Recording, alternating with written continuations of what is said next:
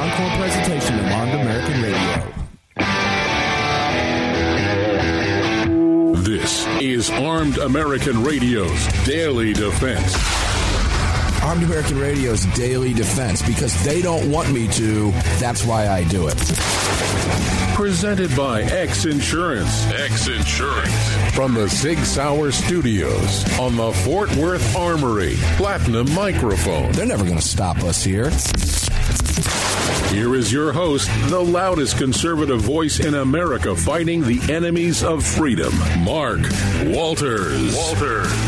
All right, here we go, guys. Armed American Radio's first hour is in the rearview mirror. Armed American Radio's hour 2 begins right now in the Sig Sauer Studios here at the SIG Academy in New Hampshire. If you're just joining us, we have relocated the studios to their 6-hour home in Epping, New Hampshire, and it's a beautiful place. If you can ever make it up here, please do. Check out SigSauer.com, and you can find out everything about the Academy.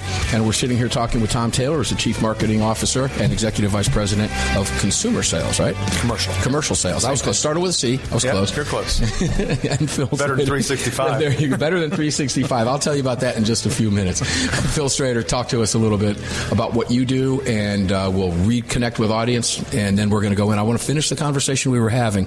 If you were just catching us now, we were talking about the SIG P320, and you'll pick up where we left off as we continue that in just a few minutes. But if you would go ahead and currently, as of 3 weeks ago, I'm the Director of Operations out here at Sig Sauer Academy, and before that, my first 7 years at SIG, I was in product management, on the P320, P365, P322, and then Director of Product Management. So kind of run the gamut thus far.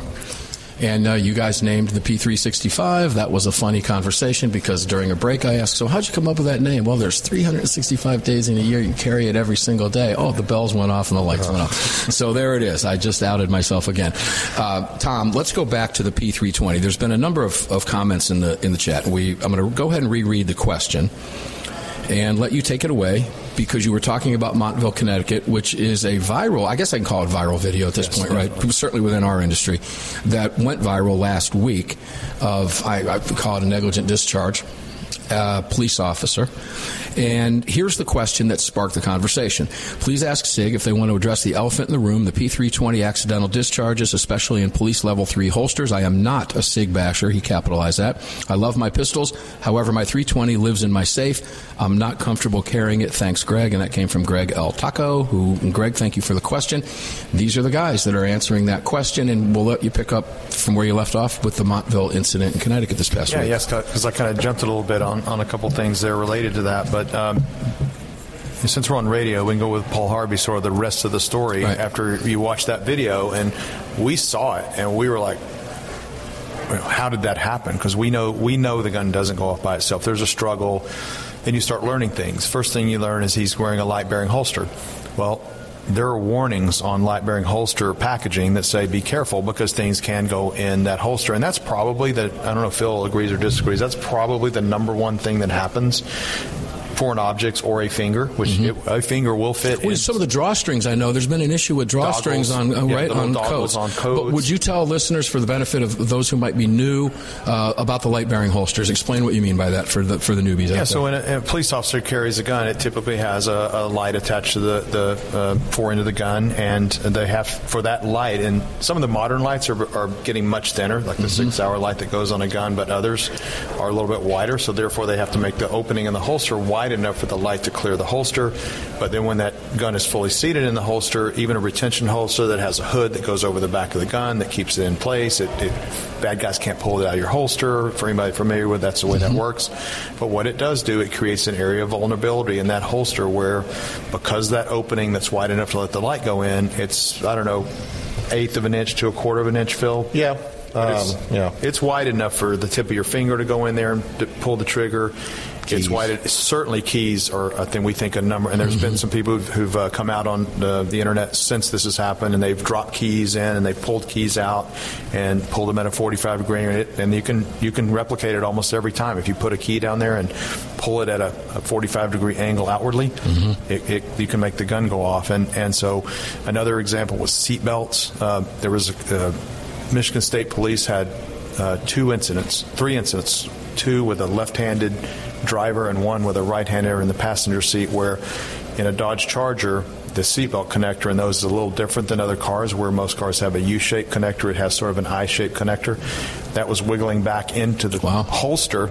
But to their credit, they did an investigation, which is what I kind of called out Montville for, because they really didn't do an investigation. They just sent a video out without investigating it. And that seatbelt was, when the officer would turn, twist, and pull up out of the car, it was wedging that seatbelt receptacle into the trigger guard, and the gun was going off. They had it happen 3 times. Wow. But to their credit, they communicated with us, they talked to us, and then they realized they had to make a change to the way their seatbelt rested in squad cars. But the rest of the story with that Montville story is both SIG and outside entities started freeze framing the video from several different angles. You can see that the hood on the retention holster is open, and the gun is actually out of the holster far enough that the trigger is completely exposed. Wow. Okay. So it's sitting with just the muzzle or the barrel of the gun down in the holster. And because they only sent out a short portion of the video, there was apparently before that there was another struggle, which was why the guy was in handcuffs. And then as they had him retained, two guys are holding him, and the cop whose gun went off actually engaged and tried to pull his legs up to take him to the ground, because they were all bunched together, his gun sitting up halfway out of his holster, and it went off. And so we don't know what made it go off, but if you look at it's on our website. If you look at the statement we put out there, we freeze framed it, and we showed the hood being down, we showed the gun sitting up. You can't. The video they released doesn't have the clarity the original will have, so ultimately we hope to get to that. But you can clearly see the gun is sitting up higher than its normal place, so it's right between him and another officer. In one picture, there's an officer's hand against the grip of the gun. And so there were so many factors. Rather than sending it out within hours after it happened, a video that doesn't tell the story, had they just taken a little time to investigate, I think they would have come to the conclusion that anything could have happened when the trigger is sitting there exposed in the middle of a struggle.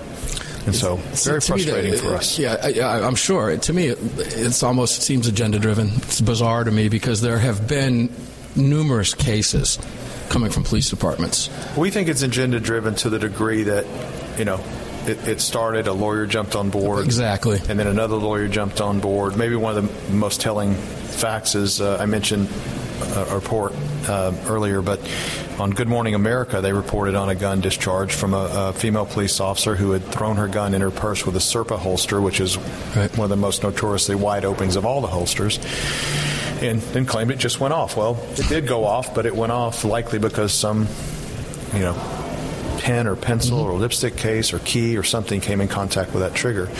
But when ABC was telling the story on Good Morning America, and they threw it over to their own gun expert, he said, I've spent a lot of time with this gun, I've been following this story, and I've tested it, and I've come to my own conclusion that I can't think of anything that can make this gun go off other than legal momentum. And we're listening to it, and we just kind of paused and said, did he just say what we think he said? Yeah, he said that this is being driven by lawyers. And so, interestingly, ABC was not knowledgeable enough about guns that they didn't even catch that was like not telling the story they were trying to tell. And so, fast forward to Nightline that evening, and of course they edited his piece of the interview out, and they took out the legal momentum piece. But we've latched onto that because I think, when you look at the circumstances, whether it's foreign objects or whether it's the Chick-fil-A in North Carolina where a retired cop was carrying a gun without a holster in his belt. He goes to the restroom in a Chick-fil-A, and he says, my gun went off as I was exiting the stall. So if you just think that through a little bit, he goes to the restroom, undoes his belt, pulls his pants down, does whatever business he does, no holster. He's got a gun that's just free floating around. There's basically two options, by the way, for that. Yes, that's fair.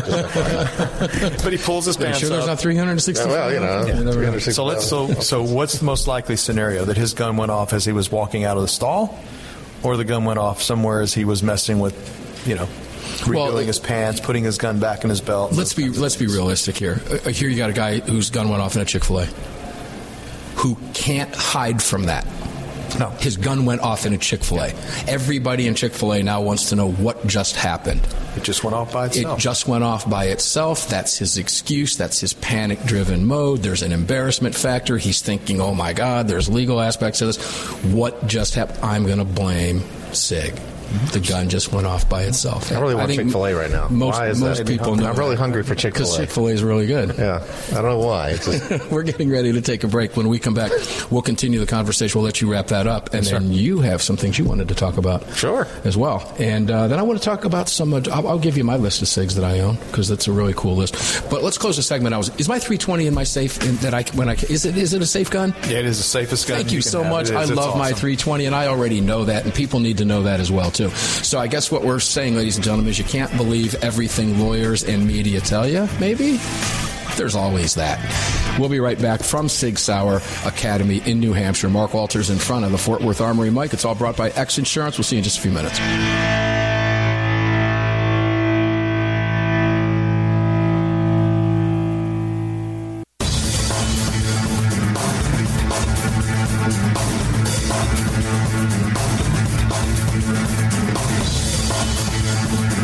Daniel Defense firearms are guaranteed for life, trusted worldwide, and designed, engineered, and manufactured right here in America. Daniel Defense, freedom, passion, precision. All right, guys, welcome back inside Armed American Radio's Sig Sauer Studios. Mark Walters in front of the Fort Worth Armory Platinum mic for you, and all of it is being brought to you by the great X Insurance. Make sure to check out all of our partners, please, at armedamericanradio.com. 3 segments left. Tom, I want to let you continue. Maybe you want to wrap up that conversation. Let me just wrap that up with one headline that I've been kind of bouncing around a little bit. But the most important fact of why we're winning the jury trial and why the case has been thrown out by federal judges. No one has ever been able to replicate this scenario of a gun going off by itself. We haven't been able to replicate it. As far as I know, our competitors, which I'm sure are doing their own testing, haven't been able to replicate it. The so-called experts that are appearing have not been able to replicate it. And so usually when something happens like that, 80 lawsuits or whatever it's been, someone somewhere out there is going to be able to figure out a way to replicate it. It hasn't been done. The second factor, the expert witness side of this and that story, is that no one's even offered a credible theory as to how it can happen. So if the judge or the lawyers for our defense have asked the question, they've said, okay, you weren't able to replicate it, so what's your theory as to why it can go off or how it can go off without a trigger pull?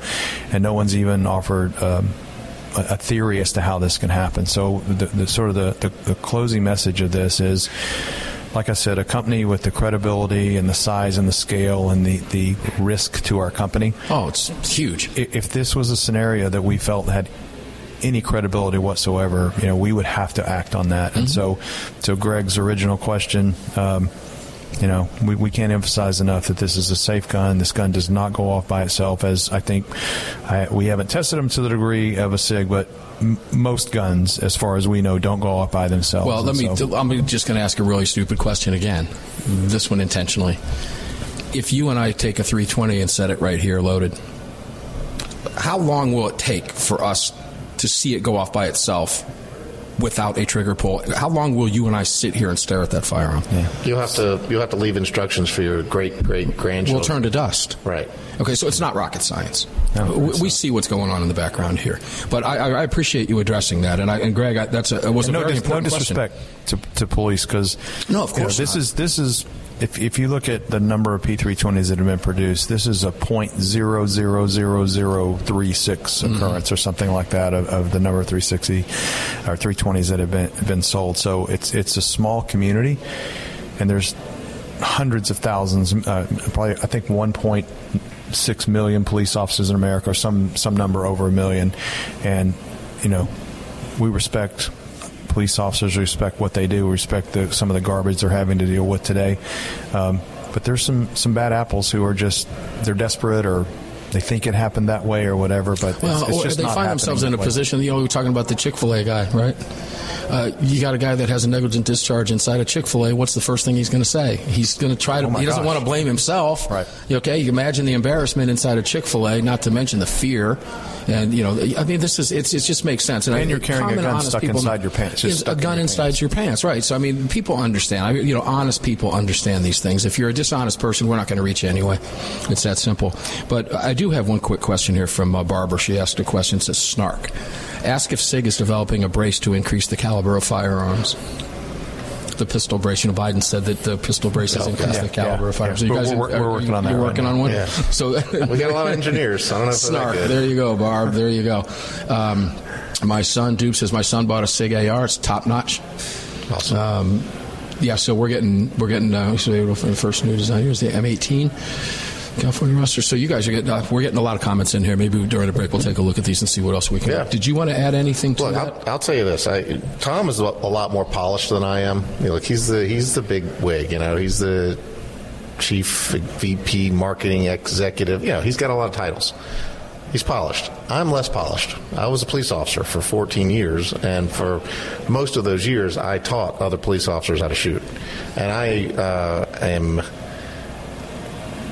police training has improved over the years, but I can tell you that as a general rule, law enforcement is not trained to the levels that they should be trained to. Now, am I saying that poor training led to these incidents? No. Negligence typically leads to most of these incidents, but I think education and awareness is the first step to addressing this. And, you can't ignore the fact that most of these are happening with police officers. Mm-hmm. And that's the pattern we're talking about, right? Yeah. And honest people see that. Because you're again, no offense to police officers out there, but you're putting firearms in the hands of people who are not what you would call expertly trained. Now, do they have training? Yes, but administrators, they don't look at... Not expertly trained through their jobs. Expertly Many trained of them through their are shooters, standards. But not through police standards. Right. So the standards are basically a police administrator, they look at training, quote unquote, I'm using quote here, as going to the range and qualifying. And that's not what training is. It's not a square range thing. It has to be repetitions and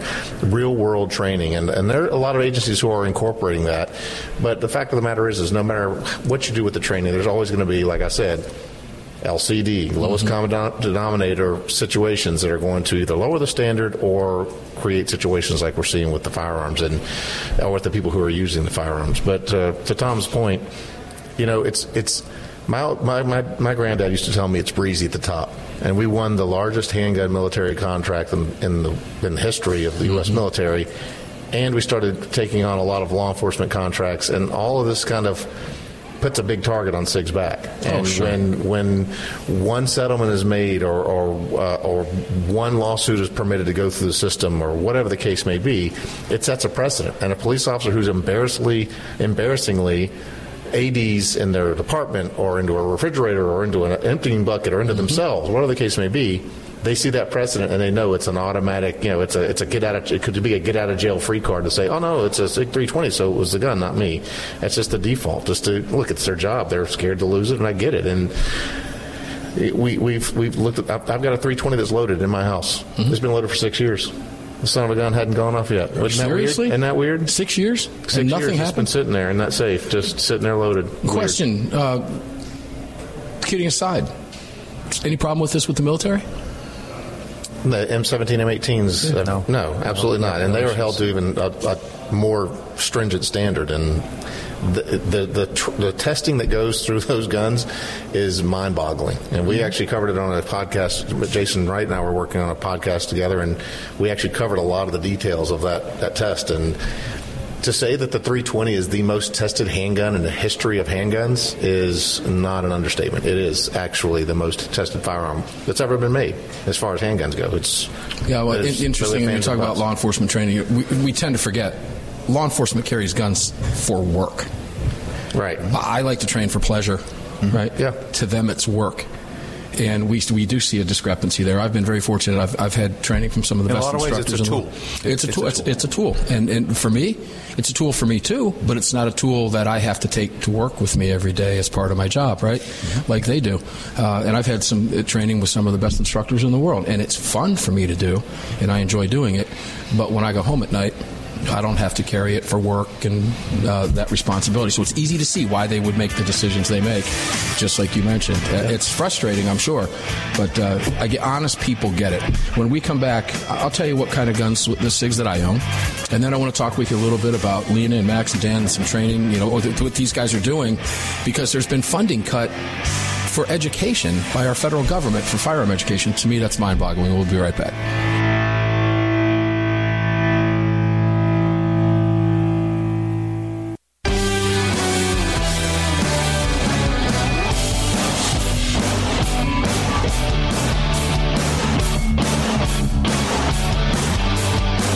The following segment of Armed American Radio is being brought to you by Defender Coffee. When you drink Defender Coffee, you're making a donation to a gun rights organization of your choice that protects and defends your freedoms. Welcome back to the show.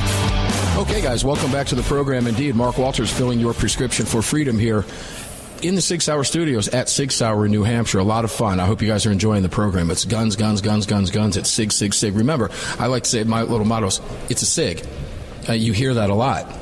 Okay, my son's got the sticker on the truck. It's a SIG. That says a lot about it. Mm-hmm. And we're here with you guys at SIG. We're on the Fort Worth Armory, Mike. It's all being brought to you by X Insurance. So we had an opportunity to talk with CEO for a few minutes. Ron, great guy. Proud to say, I'm honored to say I've had a couple conversations with him. And fascinating. But he asked us to point a few things out and ask a couple questions. So I'm going to ask you a couple questions. Mm-hmm. What sets SIG apart? Now, that's probably a very broad brush question. Very broad. But coming on the heels of the conversation with the 320, we're talking about everything that's gone into that gun. Okay, I'm sitting here in the museum, and I've got everything from the history going back from 1853 all the way up to the MMG behind me, which is an absolutely phenomenal gun. I would love to get my paws on it at some point in time. But there's a tremendous amount of history, and SIG is the largest manufacturer of firearms in the world. You go from that from 1850s to this. What is clearly something sets SIG apart? What is it? Yeah, I think it's even more than that. I mean, 1853 is SIG. And you asked me earlier, you didn't know what SIG stood for. SIG was Swiss Industrial Group. Right. So that was the original Swiss company, which was founded in 1850. Well, it actually was a wagon wheel company in 1853. And then by the end of the 1850s, it had bid on and won a Swiss military rifle contract. And then, but preceding that, J.P. Sauer and Sons in Germany was founded in 1751, so even older than SIG. So those companies operated independently until 1975, when they came together and collaborated on a handgun project. SIG is known, in its early years for building the P210 in 1949, one of the most classic guns ever built. Right. And J.P. Sauer and Son was sort of a high-end, upscale hunting rifle company, and so they came together in 75. They came together in 1985 with a U.S. distribution arm, which was never very successful. The guns were imported from Germany. They were wonderful guns, too expensive, so they just didn't. The business model wasn't working. They weren't able to make much money, so they floundered for years. Those old German guns are very valuable and they're very cool, but the business model wasn't good. And so, fast forward to 2000, our current owners bought the company, and when they bought the enterprise of Sig Sauer, which was Blauser and Mauser and Sauer rifles and Myapa and a bunch of different Hammerly, a bunch of different mostly Euro high-end companies, there was this little distribution company in New Hampshire called Sig Arms, and it was worthless. It was a $40 million company losing $8 million a year. So, I mean, I was educated in Texas, but that's not a very good business model. Not going to last long. And so from 2000 to 2004, they went through five CEOs in 4 years, and nobody could crack the code. And then in 2004, there's a gentleman that interviewed for the job named Ron Cohen, and he came here and stepped into a real mess. In fact, when our owners bought all 17 of those little companies, SIG Arms, it was called at the times, they didn't want it. So it was actually a throw-in part of the deal for one Deutschmark. Wow. So what you see as Sig Sauer today would have been a pretty good investment at that level back in 2000 when they bought the company. But Ron fought it for years in terms of like just trying to figure out how to make this company work. He tried to negotiate a lower price, and the owners weren't, or not the owners, but the people that ran Sig Sauer in Germany weren't very cooperative in pricing. So he just decided to essentially start making some parts. He asked for drawings, and for various reasons he couldn't even get drawings, so he had to reverse engineer 226s and 220s and 229s and the guns that were popular at that time, and began to take cost out and began to grow the company. And I'll fast forward through a bunch of that history, but by 2013, not only was he launching the P320, but he was also embarking on a mission to launch ammo, optics, suppressors, air guns, and of course the Academy was already here with training. So it was sort of the root or the core of what has become SIG. In that 1 year, or that period of about 18 to 24 months in 2013, 14, 15, SIG launched the P320, the MCX, the MPX, air guns, optics, suppressors, and ammunition. 7 items in about an 18-month period that really formed the foundation for the new SIG. And then, of course, shortly thereafter, the P365 came along, and so, things started moving. In 2017, we won that handgun contract. More recently, we've won the NGSW, Next Generation Squad Weapon System contract, which now, as of the end of this year, when we start shipping, a U.S. soldier will be carrying SIG handguns, a SIG rifle, the XM7, a SIG machine gun, the XM250, a SIG suppressor, SIG optics, SIG ammunition, and our sniper ammunition is now SIG. The suppressors? I've got them sitting here behind me. Yeah, they're all sitting up there. Ladies and gentlemen, I wish I could bring you the visual aspect today. So over here, there's a diorama here in the museum that shows all those products on 4 soldiers that are in I wish you could see it here, but it's just a diorama of 4 soldiers, all those products, all SIG. Trust me, it's cool, guys. And so, then within that is also the commercial market, where no one did it the way we did it. There's been acquisition models, there's been merger models and all kinds of things, but everything that was done at SIG was done organically. I think in the early years, Ron was exploring, should I try to buy this company or that company?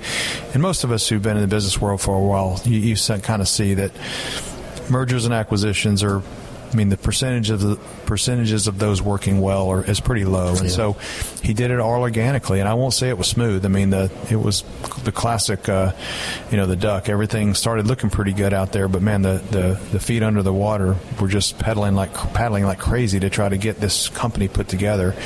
And then, it kind of came together, but, it came from its origins. It's the second oldest gun company in the world that's still in operation. Beretta is famous for their 500 years one passion. Right. Everybody knows that. Anybody that knows, right? Which is great. But SIG is the second oldest. And it's amazing when you think about how niche-y it was for several years. Good brand and good products, but niche-y. And then on the verge of bankruptcy. When SIG Arms was here, it was just Ron's sheer passion and determination, and if you spend more time with Ron, you'll understand that he doesn't give up. It's not in his DNA. And just talking to him about how passionate he is about going into training and other issues that we've talked about last year and just today as well. Yeah, so I think that's what differentiates us. We're the largest gun company in the world, and yet we don't have market share lead in any category. So we still have a lot of upside. That was going to be my next question. As I get older, time seems to take a different. I say 2013. As I get on, it seems very recent. Yeah. 2004 when Ron came seems very recent to me because I'm a little bit older. Maybe if I was in my 20s or 30s, it would seem like, but it doesn't seem like that long ago. And the growth has just been exponential. It would have to have come from that time period. Yeah, it's kind of a reverse success story. When people are looking overseas to find more efficient ways to make products, we brought it all here, and we're so proud to sit here and say the guns and suppressors are all made here in New Hampshire. And the U.S. military is going to be outfitted with guns and suppressors made here. Our ammunition is made in Arkansas. Our optics are all made in Oregon, and all those products are made in the USA by U.S. workers. And, it's fantastic. It's just been an amazing story, and we've started looking at more modern weapons and more. Our first acquisition we purchased a company that makes a remote weapon station, and it's sort of a robotic cradle that holds a machine gun, and you can shoot it from an iPad, either manned or unmanned, and drone technology and all those things. So we're going through that transition. Is that going to be something I can buy at my local shop? You and $250,000 can probably buy one of those systems, but it's like we don't want to be a gun company anymore. Yeah. We're a defense company, whether it's defense of your home, defense of your streets in your city, or your military or whatever. It's going to be something that, whether it's the United States or NATO countries, our allies, SIG is going to be a player, and we're going to be important to this world and our defenses. Guys, it's really cool stuff, and it's really cool to be sitting here. I wish you could see all the stuff that Tom was just telling you about that's behind me and over to my left. But we'll get some photos up for you on social media here in the next few hours. We'll be back. We have one more segment to go here from Sig Sauer in New Hampshire in the Sig Sauer studios. Back right after this.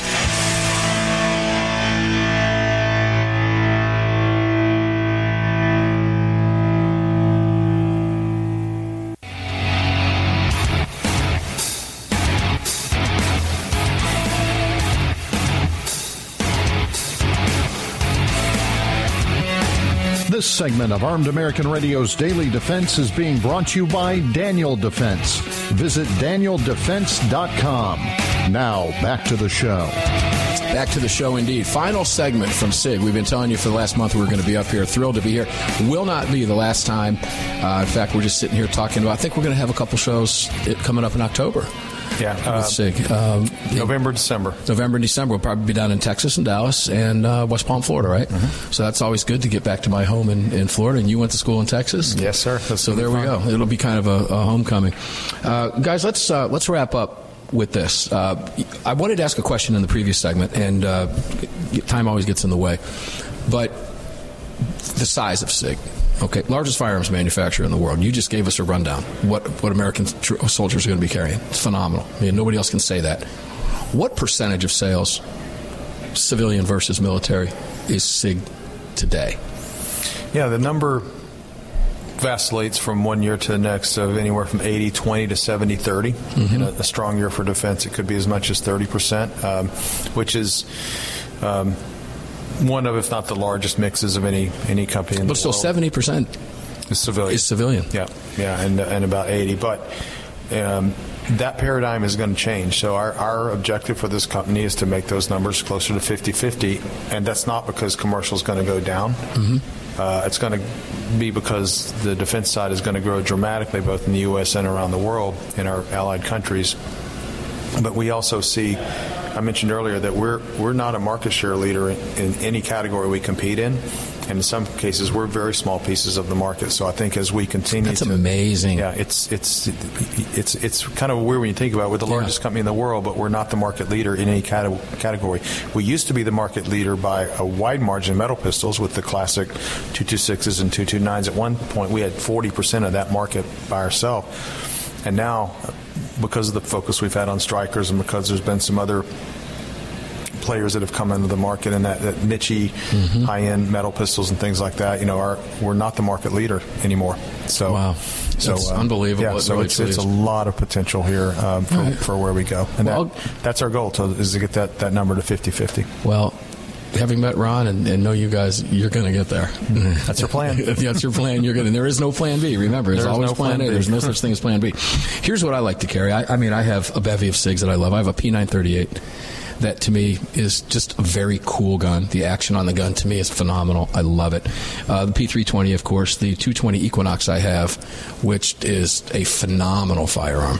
I had trouble getting holsters for it, but I found them, and Crossbreed hooked me up. We all know Crossbreed well.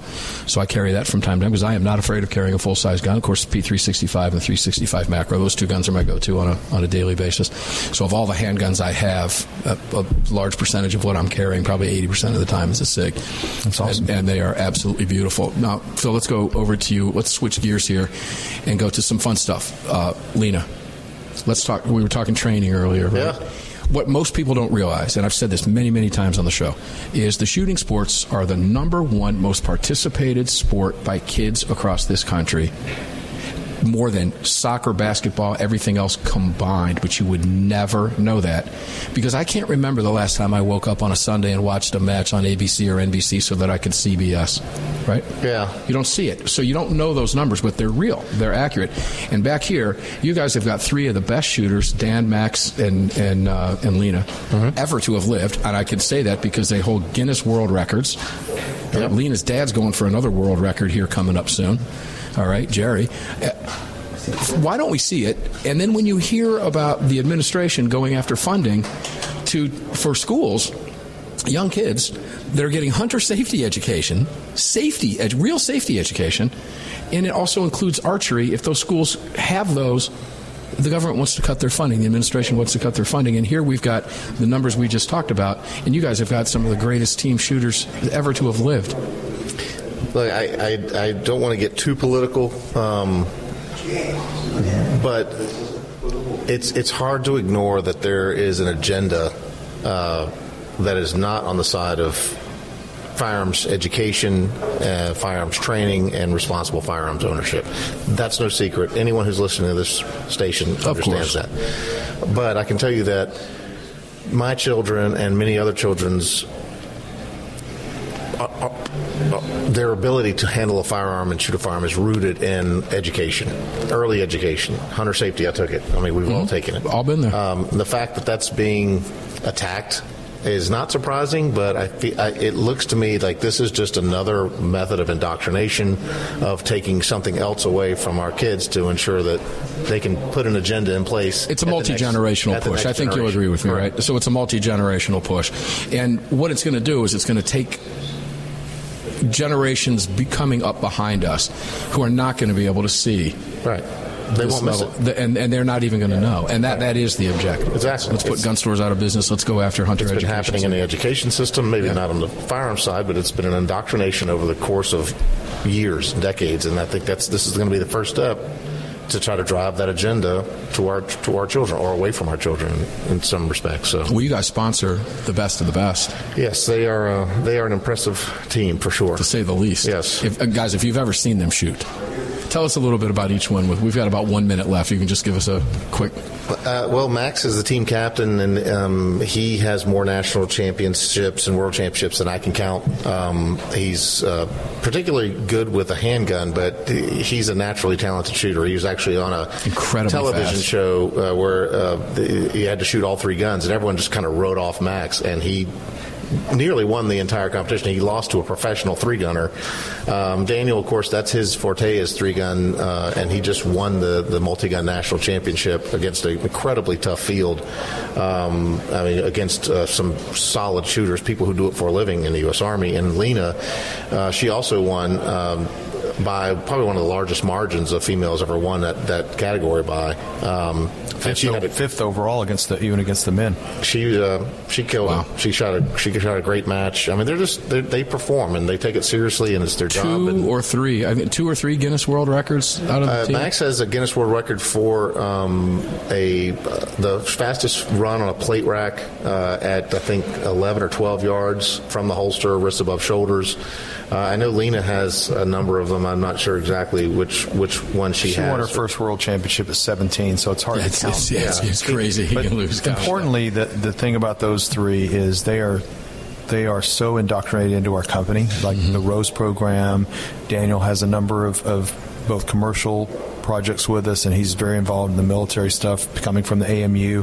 Max coming from the AMU. They're such an integral part of our company, and they're all, this is part of why we work with them. They're wonderful human beings. They're great ambassadors, and we love working with those guys. Yeah, you just took the words out of my mouth. You say ambassadorship. That's exactly what they are, and they're fantastic. Guys, I'm going to reach across and shake your paws. Thank you for having me up here. Great having us. It was awesome. Thank you very much, Tom. It's a pleasure. Thanks for having me. Can't wait until November and December when we can do this again and get face to face, because you guys have a world-class operation here. Be proud of it, no doubt about it. Ladies and gentlemen, visit SigSauer.com. If you ever get the chance, come up here.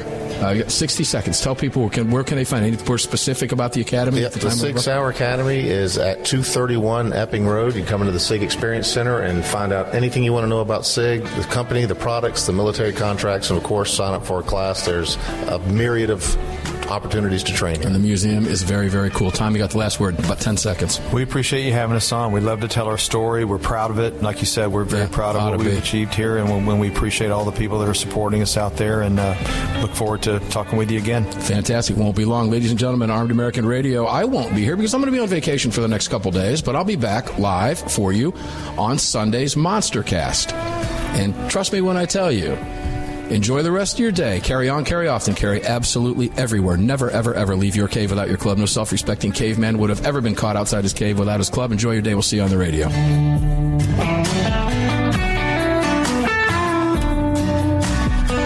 You've just filled your prescription for freedom with Mark Walters, presented by X Insurance. X Insurance on the Armed American Radio Network.